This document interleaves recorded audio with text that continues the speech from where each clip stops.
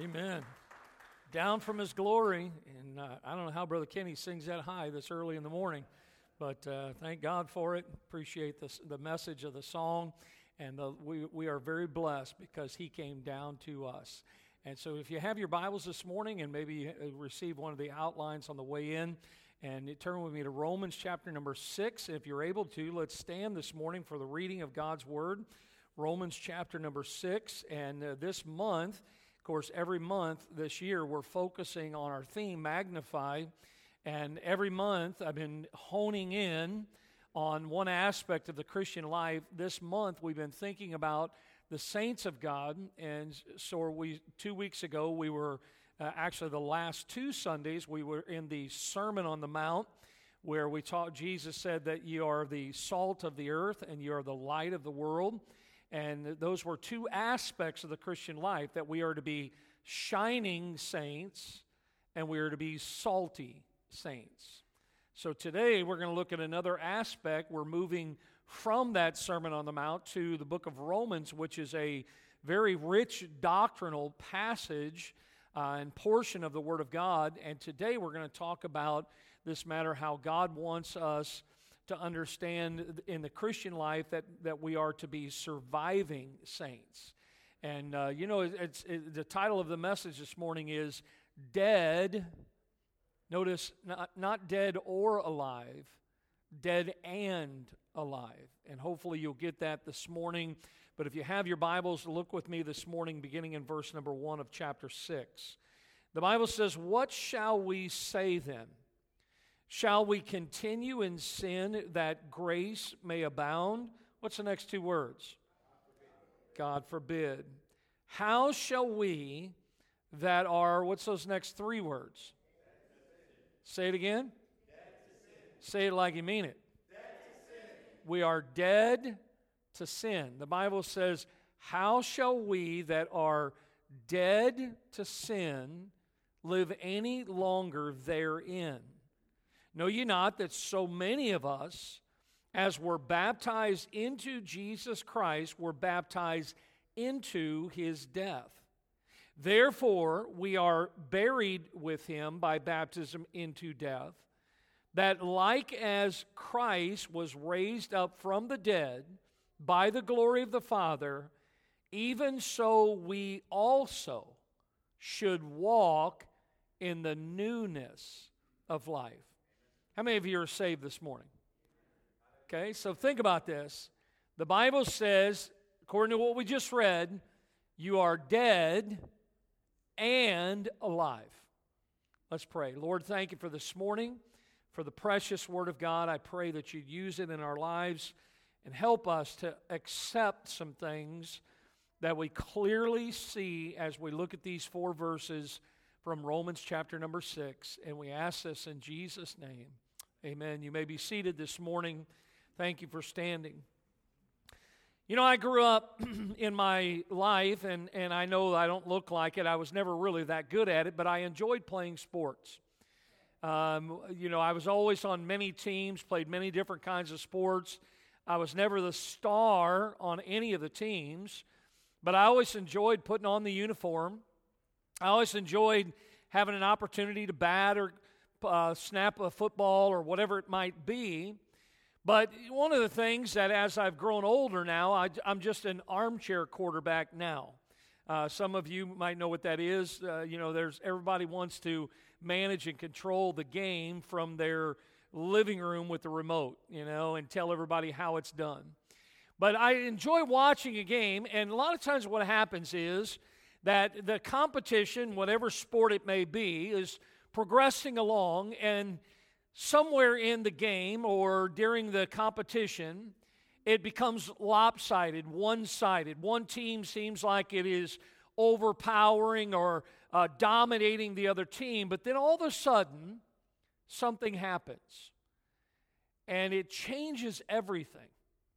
I love to see that happen. I guess I've always kind of been a type of a person that roots for the underdog, the team that no one else is rooting for. And so when something happens to alter what's going on, I would simply call it this, a game changer. Now, what is a game changer? There in your notes, if you notice, it says it's an event that affects a significant shift in the current manner of doing or thinking about something. It's altering the way things are done. A newly introduced factor that changes an existing situation. Do you want to know from the world we live in as Christians what the greatest game changer ever was? When Jesus rose from the dead. That's the greatest game changer there ever was. And the outcome of that is just, there are so many wonderful things for us because of what Jesus did for us. And as we consider what the Lord has done for us, the Bible tells us that we who are in Christ, in other words, we're saved, that we are to walk in the newness of life. Now, the newness of life is literally talking about a renewal of life. Because when you got saved, look, you were alive physically before you got saved, right? Are you alive today? Some of you are, I can tell. But understand that it's not like we physically died and came back from the dead, but the Bible says we who are in Christ, that now that we are in Christ, we are to walk in the newness of life. It's a wonderful thought here this morning, again, going along with this, that we are dead and alive. Now, in Romans chapter number 6, Paul, writing under the inspiration of the Holy Spirit, he gives detailed instructions on how we are to live in Christ. A lot of Christians, maybe not you, I've known many over the years, they get saved, but they don't really know how to live in Christ. They don't really understand. Now, some of that is because they've never been taught. The Bible uses the word they're ignorant of, and again, that's biblical illiteracy. But that's the whole purpose behind the church.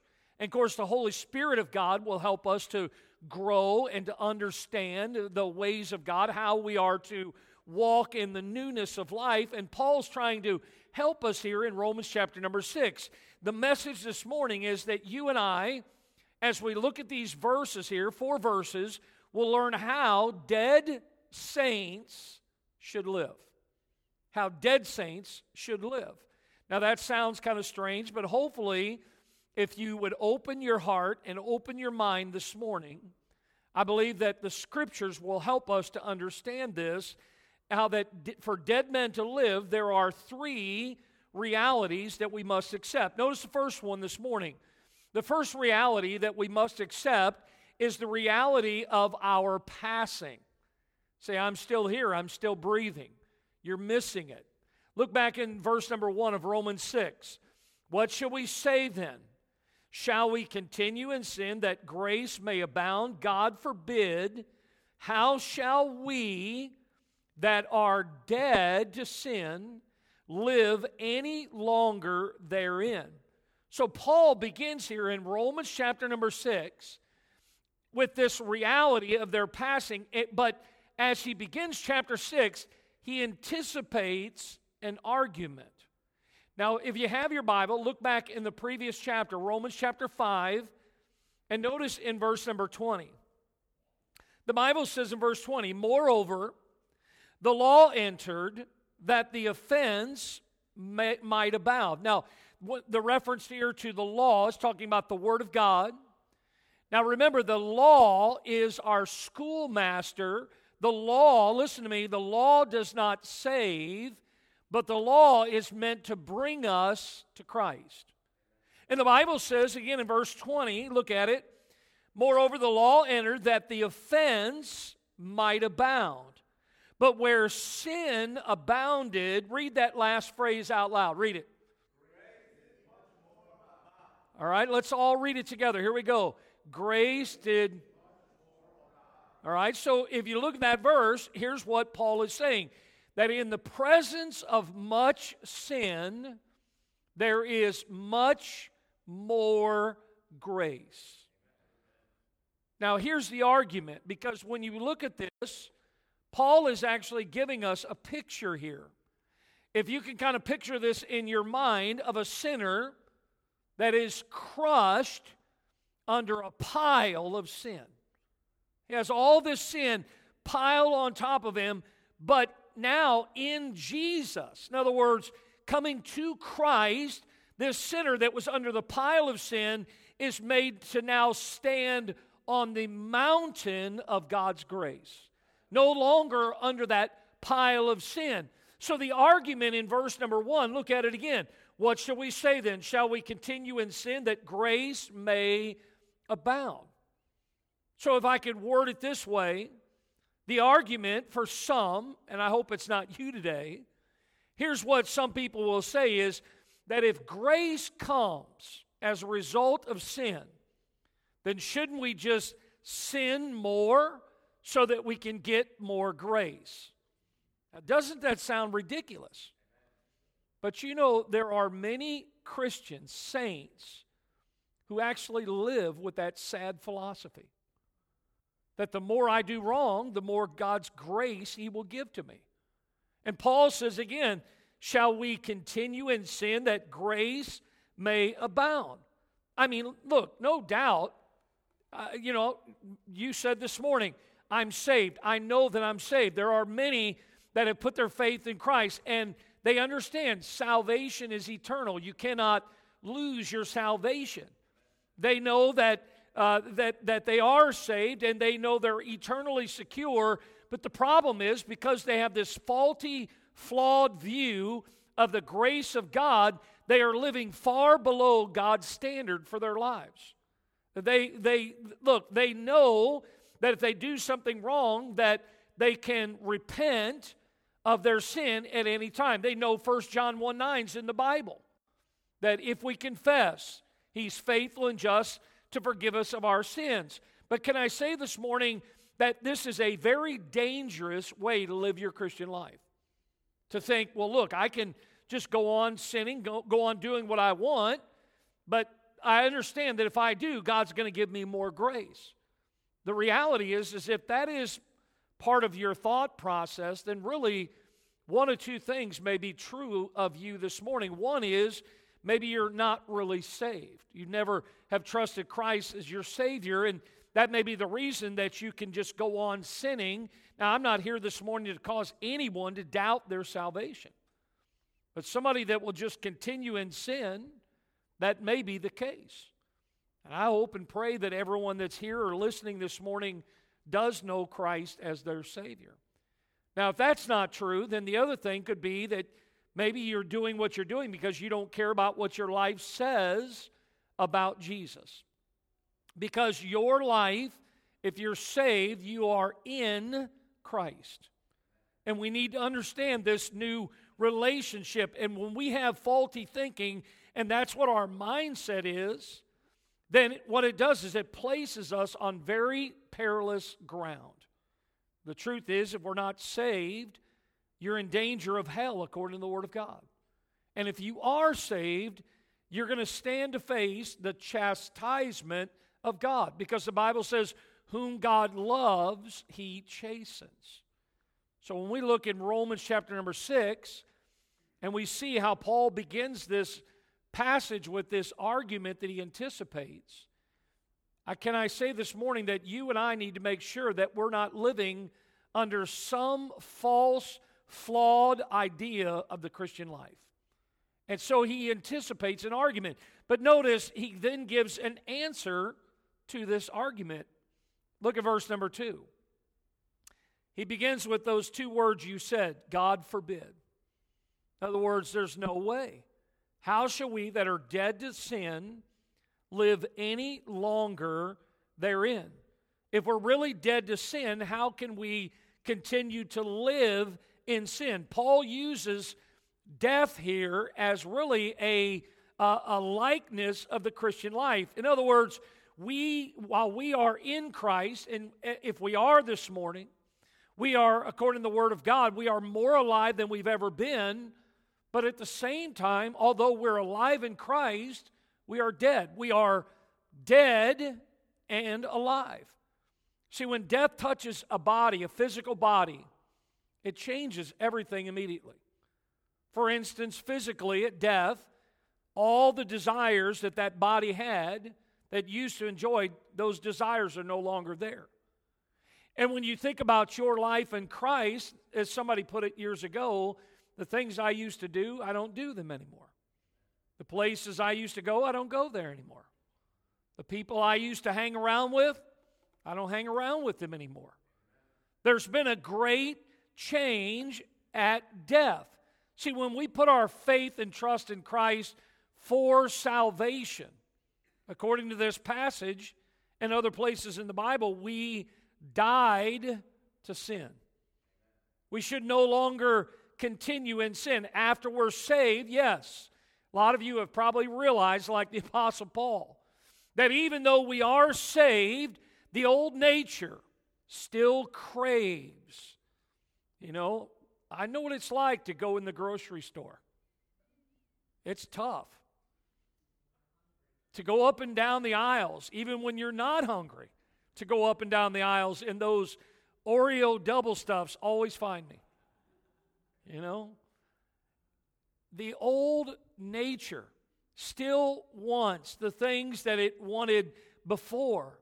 And as we think about this, when we got saved, listen, that battle that is there, we are a new creature in Christ, but that battle is always going to be there in our lives until the day that the Lord calls us home.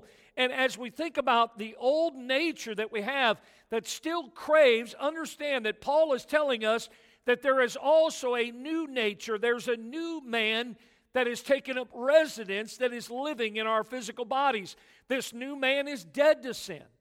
This new man doesn't care about sin, doesn't want sin, sin does not or should not appeal in the least bit. Some might say that this is something that they're struggling with, have a hard time getting a hold of. And it may seem that you want to sin as much or even more than you've ever done before. Well, the whole secret behind this is simply this. You have to come to the place where you've accepted the reality that you have passed away in regards to sin.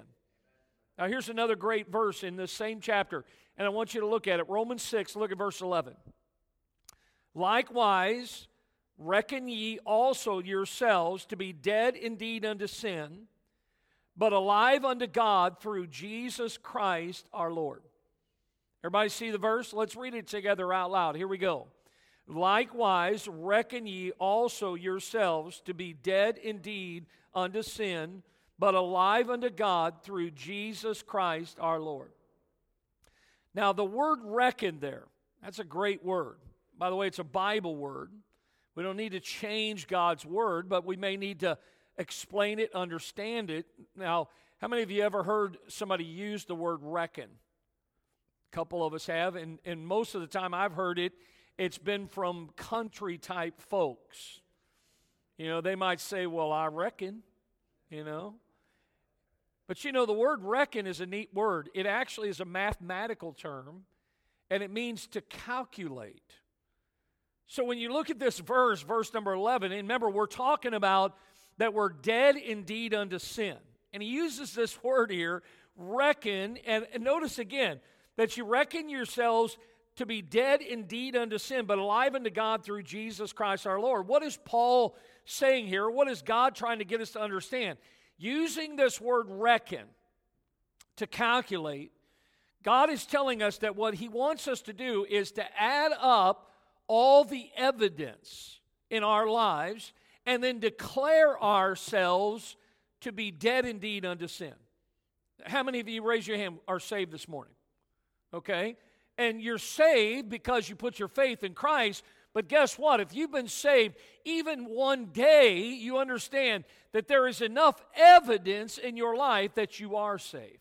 And he says, I want you to reckon this. Now, reckon is not something God is going to do for us.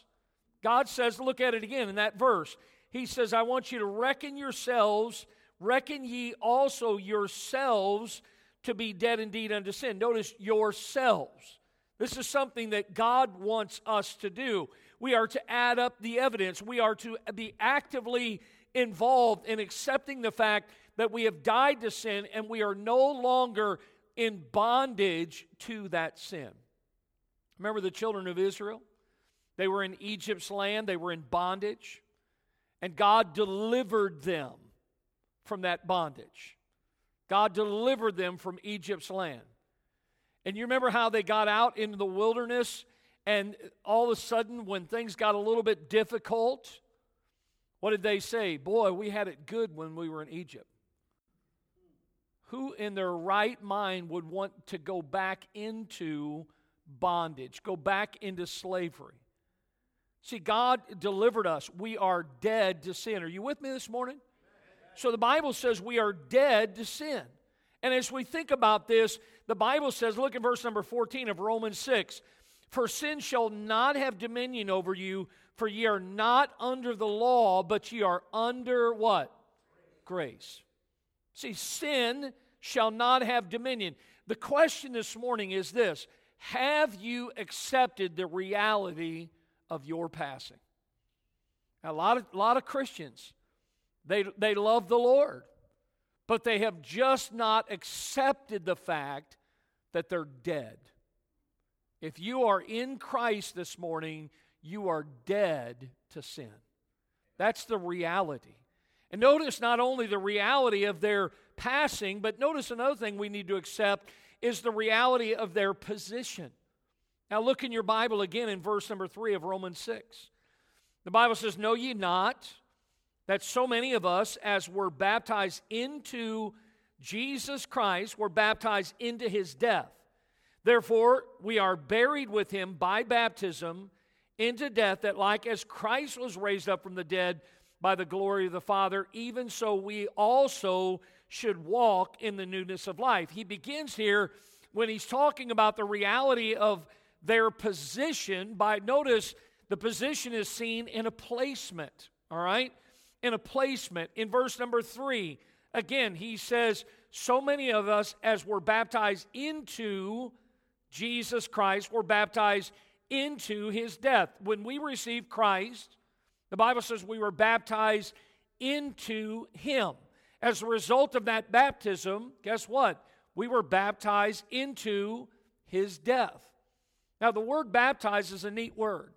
The word here is actually used in some of the everyday things when it came to Bible times. There were individuals called smiths. That's what they did for a living. Some of these individuals work with iron. And what they would do is they would take an oven or something to heat up metals like iron. They would get it to where it was glowing from the heat that was put on it. And then they would take that piece of metal, maybe they're going to make a sword or whatever it would be. They would take it while it was red hot and they would stick it into water. Many of us get the picture. You would hear the noise coming off of it, the steam. That process is called tempering. And when they temper something, the whole purpose behind it is it's stronger after it's been tempered. Well, the analogy here is that we have been baptized into Jesus Christ. I don't know if you see the picture here this morning. The word baptize, the word baptizo, is, as somebody put, it's the introduction or the placing of a person or a thing into a new environment, just like that iron into that water.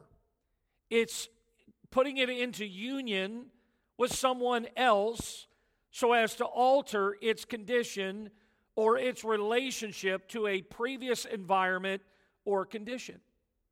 So in verse 3, when Paul is writing here to those Christians in Rome that are struggling because they haven't accepted the passing, that they are dead to sin, he uses the word baptize in verse number 3. Now, again, when you see it, he says many of us were baptized into Jesus Christ, were baptized into his death.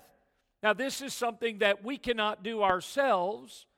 It is actually the act of God.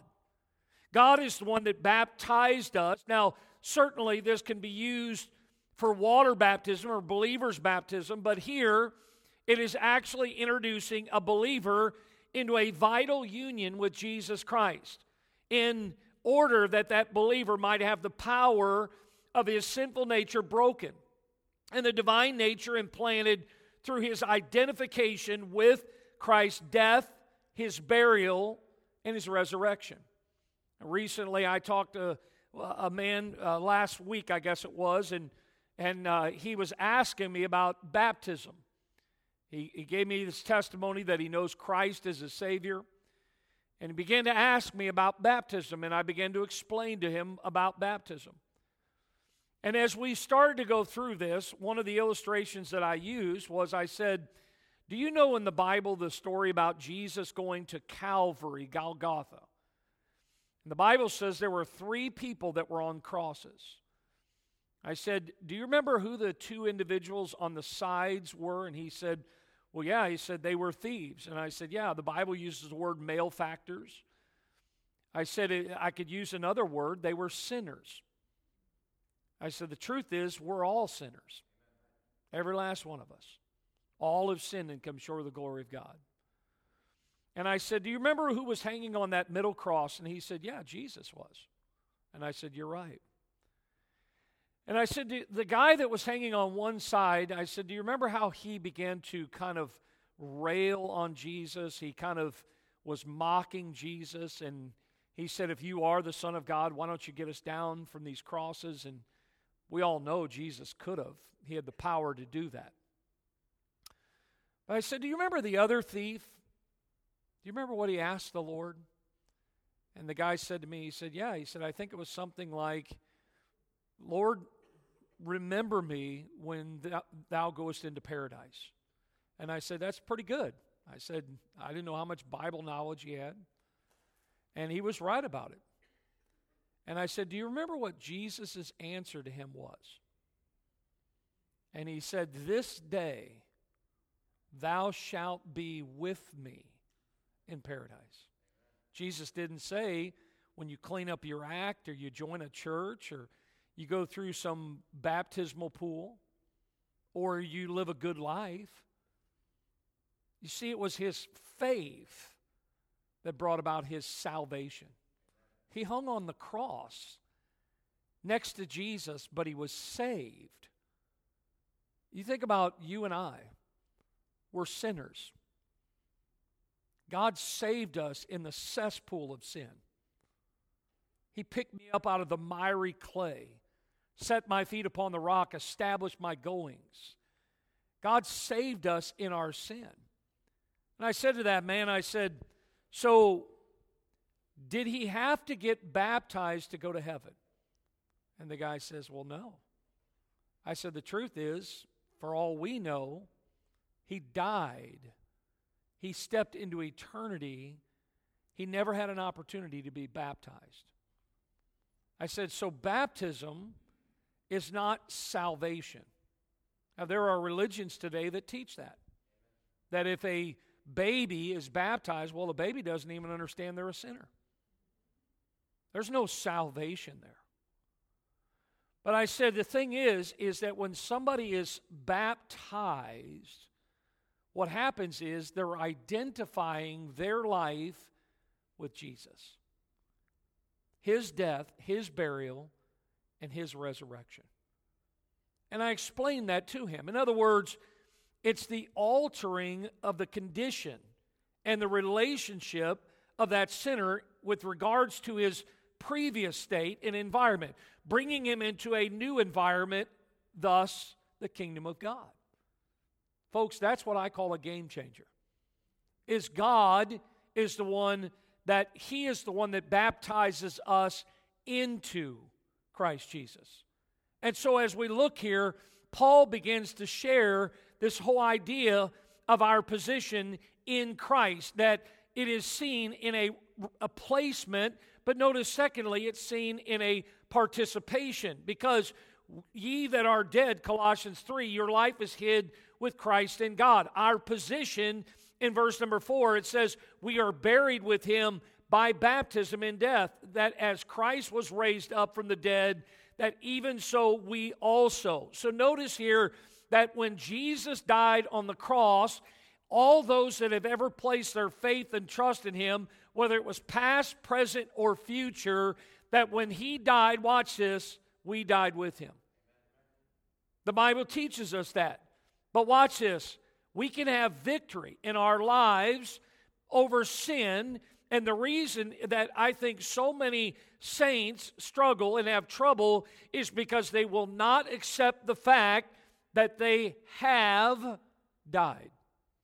The reality of their death. And so what does he say in verse number 11? You need to reckon, you need to calculate, you need to add up the facts that you are dead indeed unto sin. So we find here that we must accept the reality of our passing. If we are going to have victory in our lives, we must accept the reality of our position. But notice, we also must accept the reality of our potential. Now again, this isn't about me and it's not about you.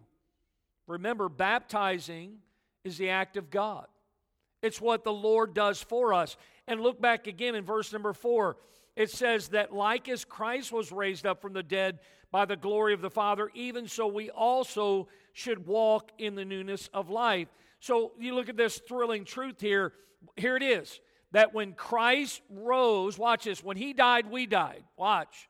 But when he rose, we rose with him. See, we are dead indeed unto sin, but we're alive unto God through Jesus Christ. Are you getting it this morning? See, when he arose, we arose with him. We are participants in everything that Jesus did. When he died on the cross, he was dying for sin. When he died on the cross, we died in him. When he rose from the dead, we were in him, and we also rose with him. Look at 1 Corinthians 15. But now is Christ risen from the dead, and become the firstfruits of them that slept. For since by man came death, by man came also the resurrection of the dead. For as in Adam all die, even so in Christ shall all be made what? Alive. You see, because of Jesus Christ, notice the potential of a comparison, but notice also the potential because of a commission. Because in the end of verse 4, notice again what the Bible says. Even so, see, we are dead to sin, but we are alive unto the Lord. And the Bible says, look at it, even so, we also should walk in the newness of life. Sometimes when we baptize people, here's what we say to them. Raised to walk in the newness of life, the renewal of life. You see, I was born on September 5th, 1963, but I was born again on January 22nd, 1984. See, there was a time in my life that I was born again by the Spirit of God. And as you and I think about this passage this morning, the commission that he is giving here, the potential there is that as believers, as saints, we should walk in a manner that is consistent with the new life that we have in Christ. And since we have died to sin, and since we've been raised to new life in Jesus Christ, there are some truths that you and I, that we need to know. And one of those is that we've received this command, not a suggestion. We've received a command from the Lord in verse number 4, and here it is, to walk in the newness of life. Are you walking in the newness of life? Can I just say it this way? Life after Jesus should be different than life before Jesus. There should be something distinctly different. Sometimes people will say, well, how is that possible? How can there be such a difference? Well, let me give you three things. Notice, first of all, because we've received a new nature. The Bible tells us in 2 Peter 1:4, whereby are given unto us exceeding great and precious promises, that by those promises from God, that ye might be partakers of the divine nature. having escaped the corruption that is in the world through lust. See, God's given us His nature, a new nature, a divine nature. We've received a new nature, but notice we also have been made a new creature. If any man be in Christ, he's a new creature. The Bible says old things are passed away. How many things become new? All. So the Bible says we've received a new nature. We have been made a new creature. And look at this. We are a new man. Paul says to those in Ephesus that you put on the new man, which after God is created in righteousness and true holiness. Now, when you think about these three aspects, how is it possible to walk in the newness of life? Well, we've received a new nature. We've been made a new creature. We are a new man. Those things are all true. But I still see many saints struggling in their life. And the reason is because when they got saved, they didn't realize that their life, their body, their person, actually now has two natures. The old nature, that is, even after we're saved, and you can go on yourself and read Romans 7, where it's really almost the Apostle Paul's personal testimony. The things that I'm supposed to do, I'm not doing those things. And vice versa. He says in the chapter, "O wretched man that I am." That's the old nature. See, even though we're saved, the old nature still wants to be king in your life. But what we also must understand is that although the old nature is still there, this new nature that we now have, this divine nature, is also trying to be king in our lives. And as long as we're alive in this earth, as long as we're in this world, there's going to be this warfare that's going on in your person. Anybody know what I'm talking about this morning? There's a warfare. Paul addressed that to those in Galatia. Notice what he says. The flesh lusteth against the Spirit, and the Spirit against the flesh, and these are contrary the one to the other, so that you cannot do the things that you would. There's no doubt in the Christian life there are going to be many battles, but we can win those battles if we just remember the secret that we read earlier in Romans 6:11. Look at it again. He says, "Reckon ye also yourselves to be dead indeed unto sin, but alive unto God through Jesus Christ our Lord." In other words, have you added up the facts? Have you looked at all the evidence that you are dead to sin? Remember, as a saint of God, a child of God, that we don't have feet that run to evil, that we don't have hands that do the devil's work, we don't have a mind that dwells on bad thoughts, or eyes that look upon wickedness, or a tongue that can be used for evil. Look, things should be different now. The songwriter wrote it this way, and I won't sing it for you this morning, but I will tell you what the songwriter wrote. He said this: "Things are different now. Something happened to me when I gave my heart to Jesus. Things are different now. I was changed. It must be when I gave my heart to Him. Things I loved before have passed away. Things I love far more have come to stay. Things are different now. Something happened that day when I gave my heart to Him." Has something happened in your life? Is there a difference? Because a lot of Christians, a lot of saints struggle because they just will not accept the reality of their passing. That they are dead to sin, but they are alive unto the Lord. Listen, if you are saved this morning, can I remind you that your body is not your own? Sometimes we think it's my life. I can do what I want. But notice what Paul says in 1 Corinthians 6. "What? Know ye not that your body is the temple of the Holy Ghost which is in you, which ye have of God, and ye are not your own, for ye are bought with a price. Therefore glorify God in your body." Listen, God says that temple that you're living in, it's not yours. See, the former occupant, watch this, has moved out. And there's a new occupant that's moved in. And that new occupant is the Holy Spirit of God. And guess what? It's His temple.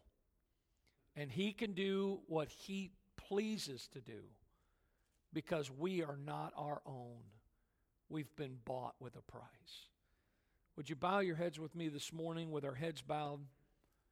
I want you to think about this passage this morning, and it is something that I think is so true, so helpful for so many. I've met so many Christians along my life that struggle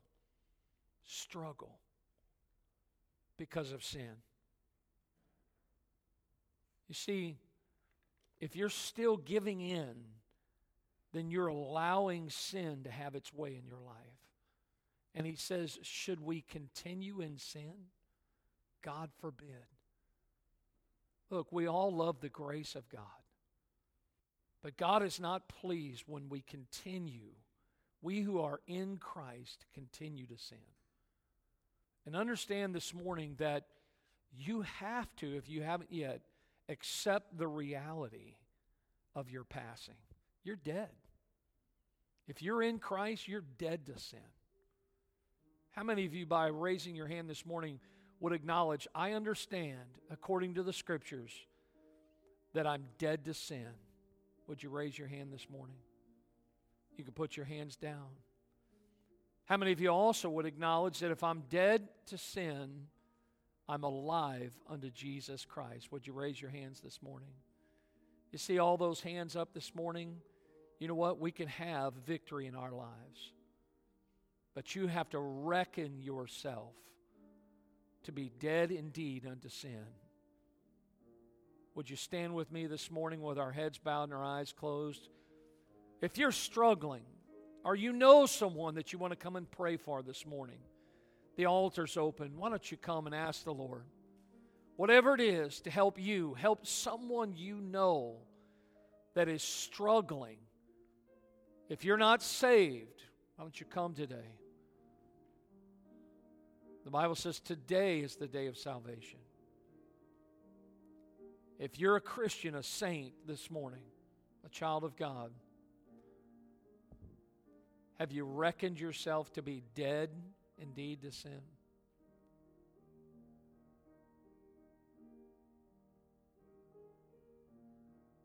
Some of you may not have come this morning.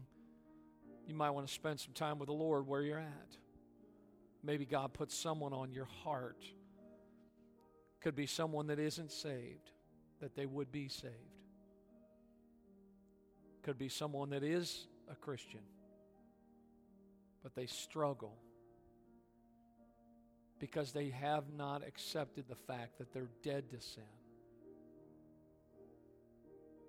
but alive unto Jesus Christ.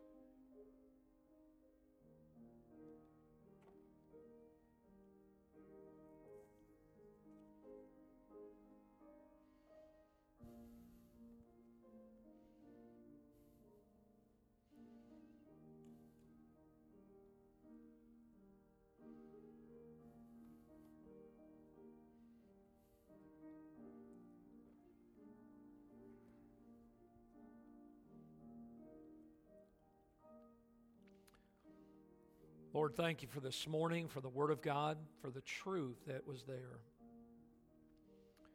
Lord, for those that struggled in the days of Rome, Christians living under the tyranny, people that were saved out of a life of sin like us, still struggling. God, we don't have to struggle. God forbid that we would continue to live in sin, thinking falsely that the more we sin, the more grace you'll give to us. God, help us. Help us to be dead unto sin, but alive unto Jesus Christ. Thank you for this tremendous truth this morning. And all God's people said, Amen. Well, look this